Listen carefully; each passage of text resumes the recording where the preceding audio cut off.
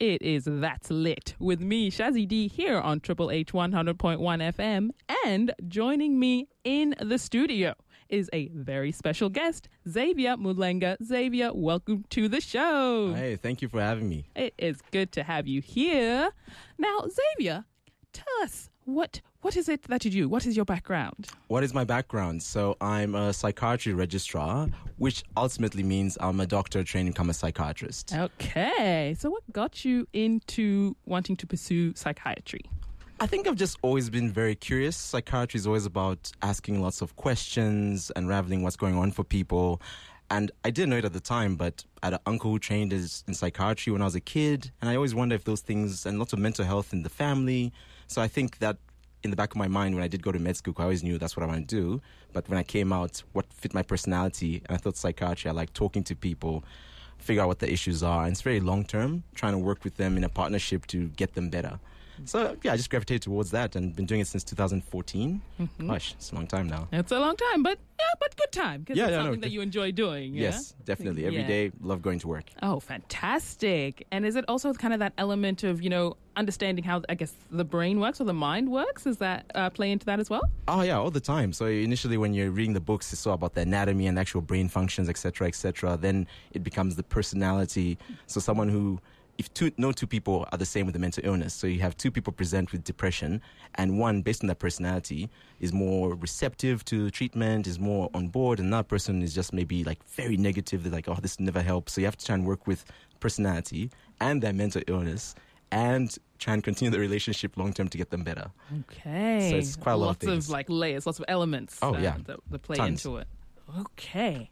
And so what I specifically wanted to talk a lot about today is a lot about therapy, because that is something even I myself don't really know much about it. And I thought maybe we could kind of break down some of the main kind of types of therapy. Oh, yeah. In terms of, mental health is a broader topic. But yeah, if you could kind of break down some of the key types. Okay. So I was going to say, like, therapy, first off, before just talking what therapy is, essentially what we call sort of like talking intervention. But everyone when they hear that, they think it's very passive. It's like you're going to someone who's going to give you advice and tell you things about your mental illness and get you better. In a way, yes, but usually it involves you and a therapist, either one-on-one or in a group. And what you're trying to do is sitting down and working together to try and get you thinking probably in a way that to help you get through whatever's going on in your life. So the most common types are, CBT, which is also known as cognitive behavioral therapy. So a lot of people, I think they see the word around, not sure what that means. And it's also like, I think supportive therapy is the one that most people know. So especially in the community, when you say supportive therapy, everyone thinks counseling, like you go see a counselor and they're sort of just giving you, I guess supportive therapy is what it sounds like. They're sort of supporting you, giving you sort of like accentuating your positives. So let's say you're going through a difficult marriage situation, you come in and they say like, oh no, you've done this, you've achieved this, and they're trying to pick you up and move you on and try and give you very positive coping mechanisms. So that's what I think most people know as what therapy sounds like. So most people, when they come to me and say, oh, I need therapy for anxiety, and they go see a counselor, I'm like, oh, that might be the wrong type of therapy for what you're going for. And that's probably another problem that happens. Yeah. Going to cognitive behavioral therapy, because that's probably the most common. Okay. If you're ever going to Google therapy, CBT, cognitive behavioral therapy will come up quite a lot. And what it pretty much means, if you break down the word, is cognitive, the way you think, and your behaviors. So over time, we've discovered that the way you actually think about things and situations affects the type of behaviors you have. And then ultimately you go into this cycle. And usually they're trying to help you break out of a negative cycle. Okay. Yeah. So can you give maybe like an example? So say, is it like a thinking process that maybe you're not good enough, I guess, and then that'll trigger a kind of behavior?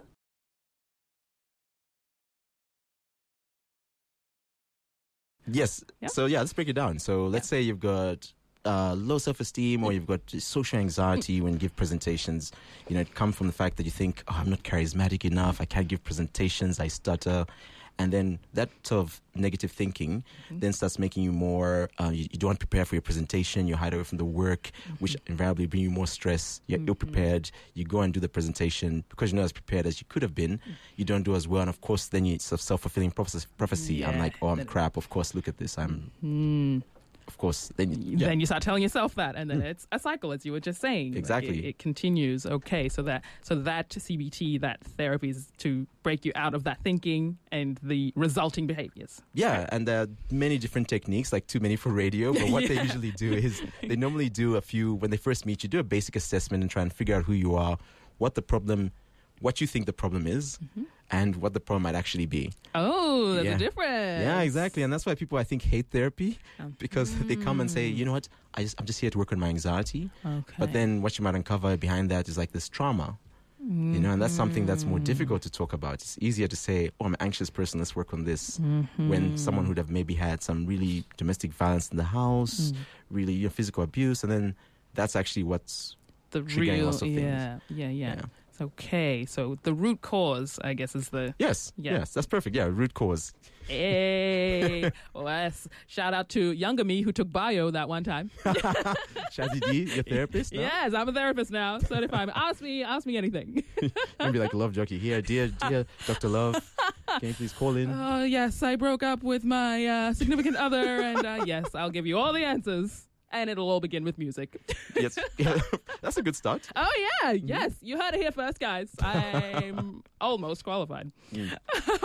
So there's many different types of therapy. So if, depending on, I guess, what it is that you may have, what are some of, I guess, the misconceptions? So in my head, when I think therapy, I'm thinking, there's a couch, someone's talking to me. Yep.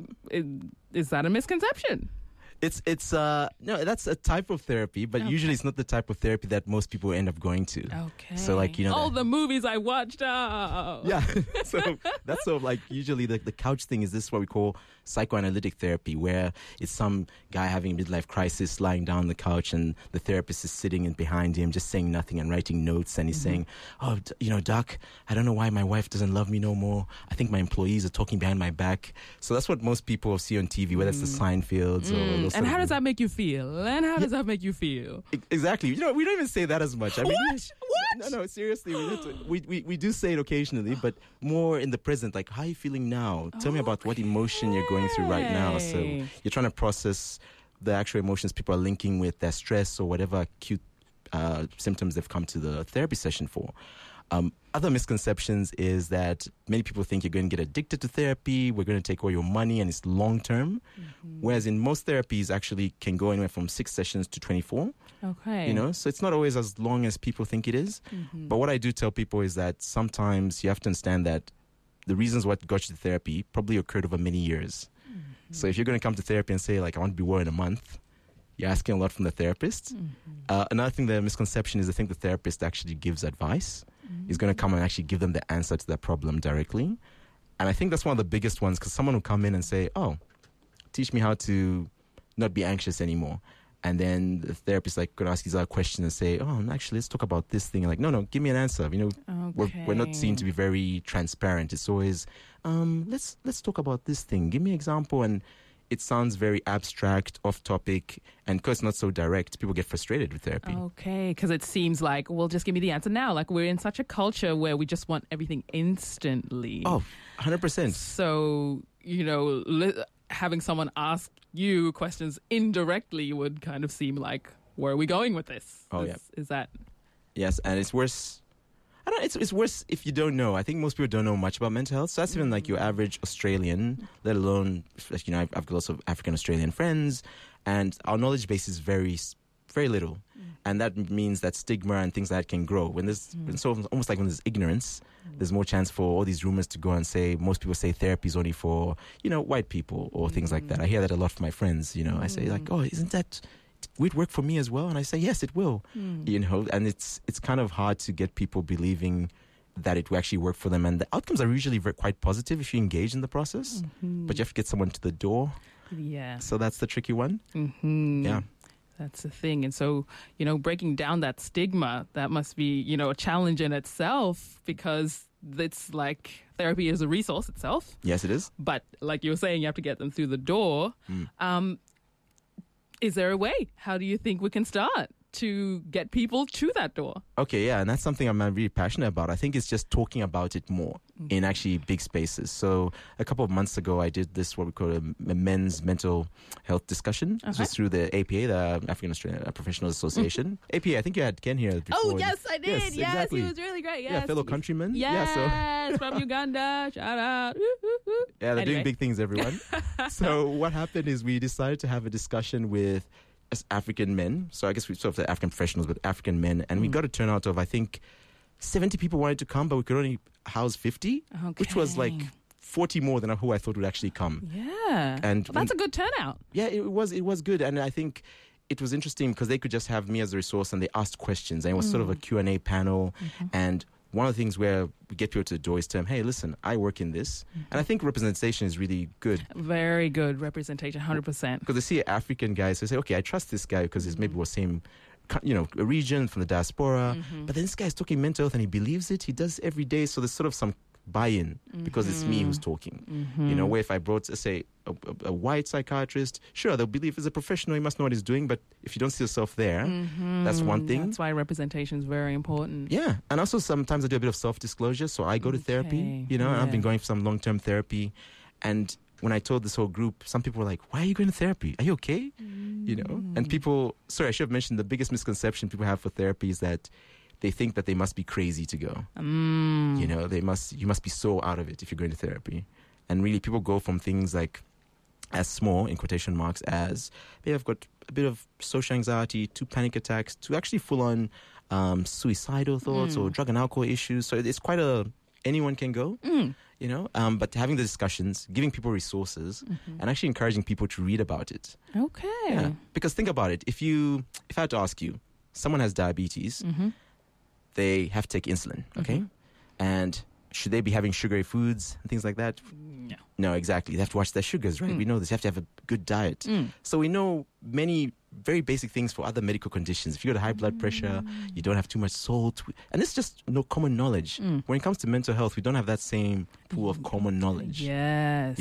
You sprain your ankle. Oh, put some ice on it. Let's see. Do you know if you got ED? Raise it up. Yes. We know these things for other things, medical problems. But mental health, it's like, oh, this guy said he's feeling down. I don't know. I don't know how to. He just needs to talk to someone or drink or whatever, go out, socialize. Or like, you'll be right. Like, I feel like that's my fallback. Or like, it's okay. Like, just, I don't, like, sometimes it's not always okay. Like, just saying it's okay is like a blanket term that I kind of just, hopefully everything will be okay.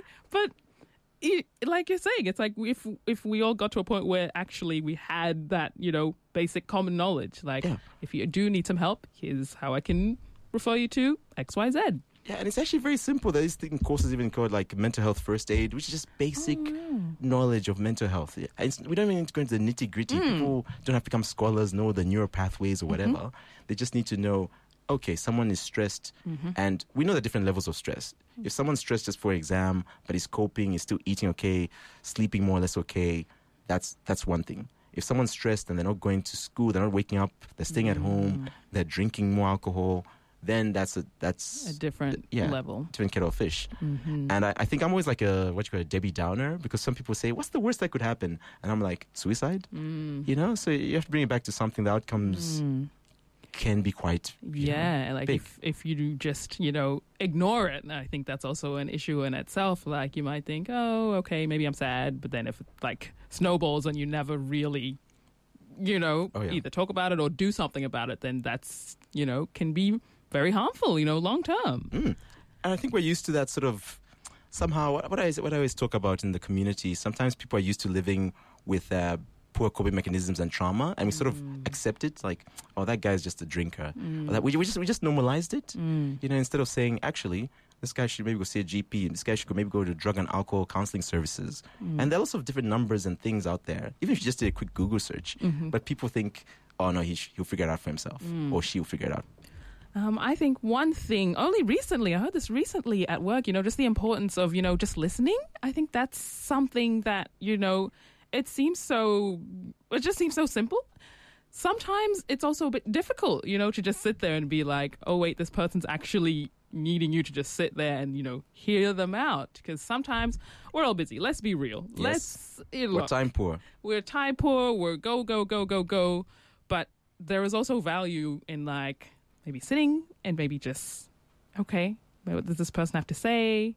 And in doing that, you never know. You could be that one person who sat there for 1 minute to help them out and just being there. Yeah, and that makes a difference. It's almost like you don't need to have the answer, but I think it's good if people know where they might redirect someone who needs the help, because no one's asking each other the answer. Someone comes to you with, even let's say a friend came to you tomorrow and said, I'm addicted to weed and I'm drinking too much. In and of yourself, you think, okay, do I know any counselors who do this? You might not, but if you know that you can refer them to GPs, and lots of GPs know how to link people into services and get them, Medicare subsidies, and so you don't have to pay as much. And they know the numbers, so you don't have to have the answer, but you have to sort of direct them to the person who's going to connect them. And that's what I always try to push my agenda. Like, you don't need to have an answer.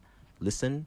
Don't burn yourself out, because everyone knows that if you listen to someone who's always stressing, always negative, it does burn you out. And then sometimes you have to leave it to professionals, because I think that's what people think, like, your job every day is listen to people with mental health problems. Isn't that exhausting? And it can be, but you also have to look after yourself mentally. I have a supervisor, go to therapy, we just debrief amongst ourselves in the team. So I don't take it home with me. I don't go home and think. Yeah, it's very dangerous. And my early days I used to stress me out. I would be going home and like, this guy's depressed, he's about to lose his marriage, and then like he's about to get fired from work. How do we save work? Do I write a letter to his employer? And you start overdoing it when really you can still help him that way, but say, social worker can help with writing an advocacy letter for work. I'm going to do the medications. Maybe have a family meeting. We can do that. So you have a team, so you can share the load. Yes. And that's very important. Sharing the load, very important. Oh, I like that. Like, it's not always on you. Like, don't always carry everything, or even just carrying everyone's burdens. I think that's also, a big one, worrying about a lot of people and also not thinking of yourself. There's a line, I think, from like, okay, narcissism, and it's like you're thinking about yourself too much. But there is also, that element where it's like, self-care. I know self-care's been such a big thing now. Yes, it is. Prioritize yourself every now and then. Don't have boundaries. Have boundaries. That is an excellent word. Yes. Boundaries. I think it's, we're all about sometimes, more and more and more. And, maybe it's a more Western culture thing or wherever. Right now, it's like very excessive. Like, we got to have, more likes on our, pictures. We got to have more stuff. We got to have Instagram, more. No one liked that picture. Yeah. So automatically now it's like that picture of my family. I'm going to just take it down, actually. Yeah. And like no one's like, but it's like, you can sit there and just like the picture. And if one person likes it, great. If no one likes it, doesn't matter. So long as you like it. Exactly. But it takes a while to adjust like that. That's why I think I like the self-care movement. It's good. You see it around. There's so many memes, but then sometimes it also comes out like quite superficial. So it's self-care works really well if, let's say, exercise, balance, drink water, reduce alcohol intake, do yoga, meditation. These things are all good. But then I think some people don't know what to do if it becomes, you've got official mental illness, you've actually got a proper anxiety, you've got a panic disorder, you've got an addiction problem. Because those things sometimes need a more stronger intervention, a more direct intervention, actually. So self-care, always good to be practicing, but sometimes when you're going downhill, you're going to need maybe a bit of extra boost. A bit more than, Although, yoga's good. I tried it once. It was very fun, but also I got tired. There was this like, okay, this is a bit of a digression, but I was like, I'm going to get really healthy. I'm going to try yoga. And there was like this YouTuber, and it's like, she had like a program where it was like you do a little bit of yoga it's like a 30-day challenge of like yoga. Every day yoga, 30 days. Every day, yeah. So you do once a day, every day for 30 days. And I was like, all right, I'm going to do it. It's going to be, my attempt to, be more healthy. And I started off really strong. And then like after like maybe like 5 days, don't judge me, okay? Yep. Yeah, no, yoga's so interesting. Yeah. But like after 5 days, I was like, ooh, okay, I don't know if I can keep this up. But tying it back to, this whole discussion about like self-care and like mental health, how do you keep going? I think that's the thing. Like, how do you keep yourself, if you are maybe you've probably not hit, really, really, really rock bottom, but like to maybe prevent yourself getting worse. Yeah. Exercise is good, but like, how do you keep going? I feel like that It's hard. Like, why do you keep it up? The momentum. Yeah, exactly. Because mental health is lifelong, essentially, right? And I think you have to actually sit down and ask yourself, what things in these self-care plans do you like? So for me, I was the same as you. I was thinking I should do some yoga. I went and tried. I had a good friend who would come pick me up because I'm lazy, so someone had come drag me to. I'm lazy too. Yeah, I'm going there, I'm falling asleep. The yogi come and just checks me like, oh, Xavier, wrong hand, I'm going to touch you and twist you, and I'm like, oh, thank you, it's very intimate, but okay. And it was enjoyable, but it wasn't my thing. And then I realized that exercise does make me feel better, but it works better for me if it's structured. So I'm better at going to gym, where if I pay for a membership and I'm going to see a personal trainer or doing group sessions, because I realize I like working in groups or someone directing me. Whereas if you tell me, here's a gym, go do your thing, here's some men's health reps, you can follow this, I can't do that. Yeah. And some people just like running, they like jogging, and you have to really find out what works for you and try all the things. And I think it's easier once you find something you can stick to keep going with it. Yeah. And also having a real thought about when you are getting stressed, why are you stopping? You almost have to be very reflective. I think that's the good thing with when you engage mental health services of any kind, whether it's therapy, counselor, YouTube, or let's talk about mindfulness. And you have to think of how you are in the moment. Can you sit back and say, actually, I'm getting a bit stressed. So even when I was driving here, I remember thinking, oh, I'm getting a bit anxious. I'm going, what am I going to say? Suppose I mess it up. And then you have to take a deep breath and say, actually, I've been doing this for a long time.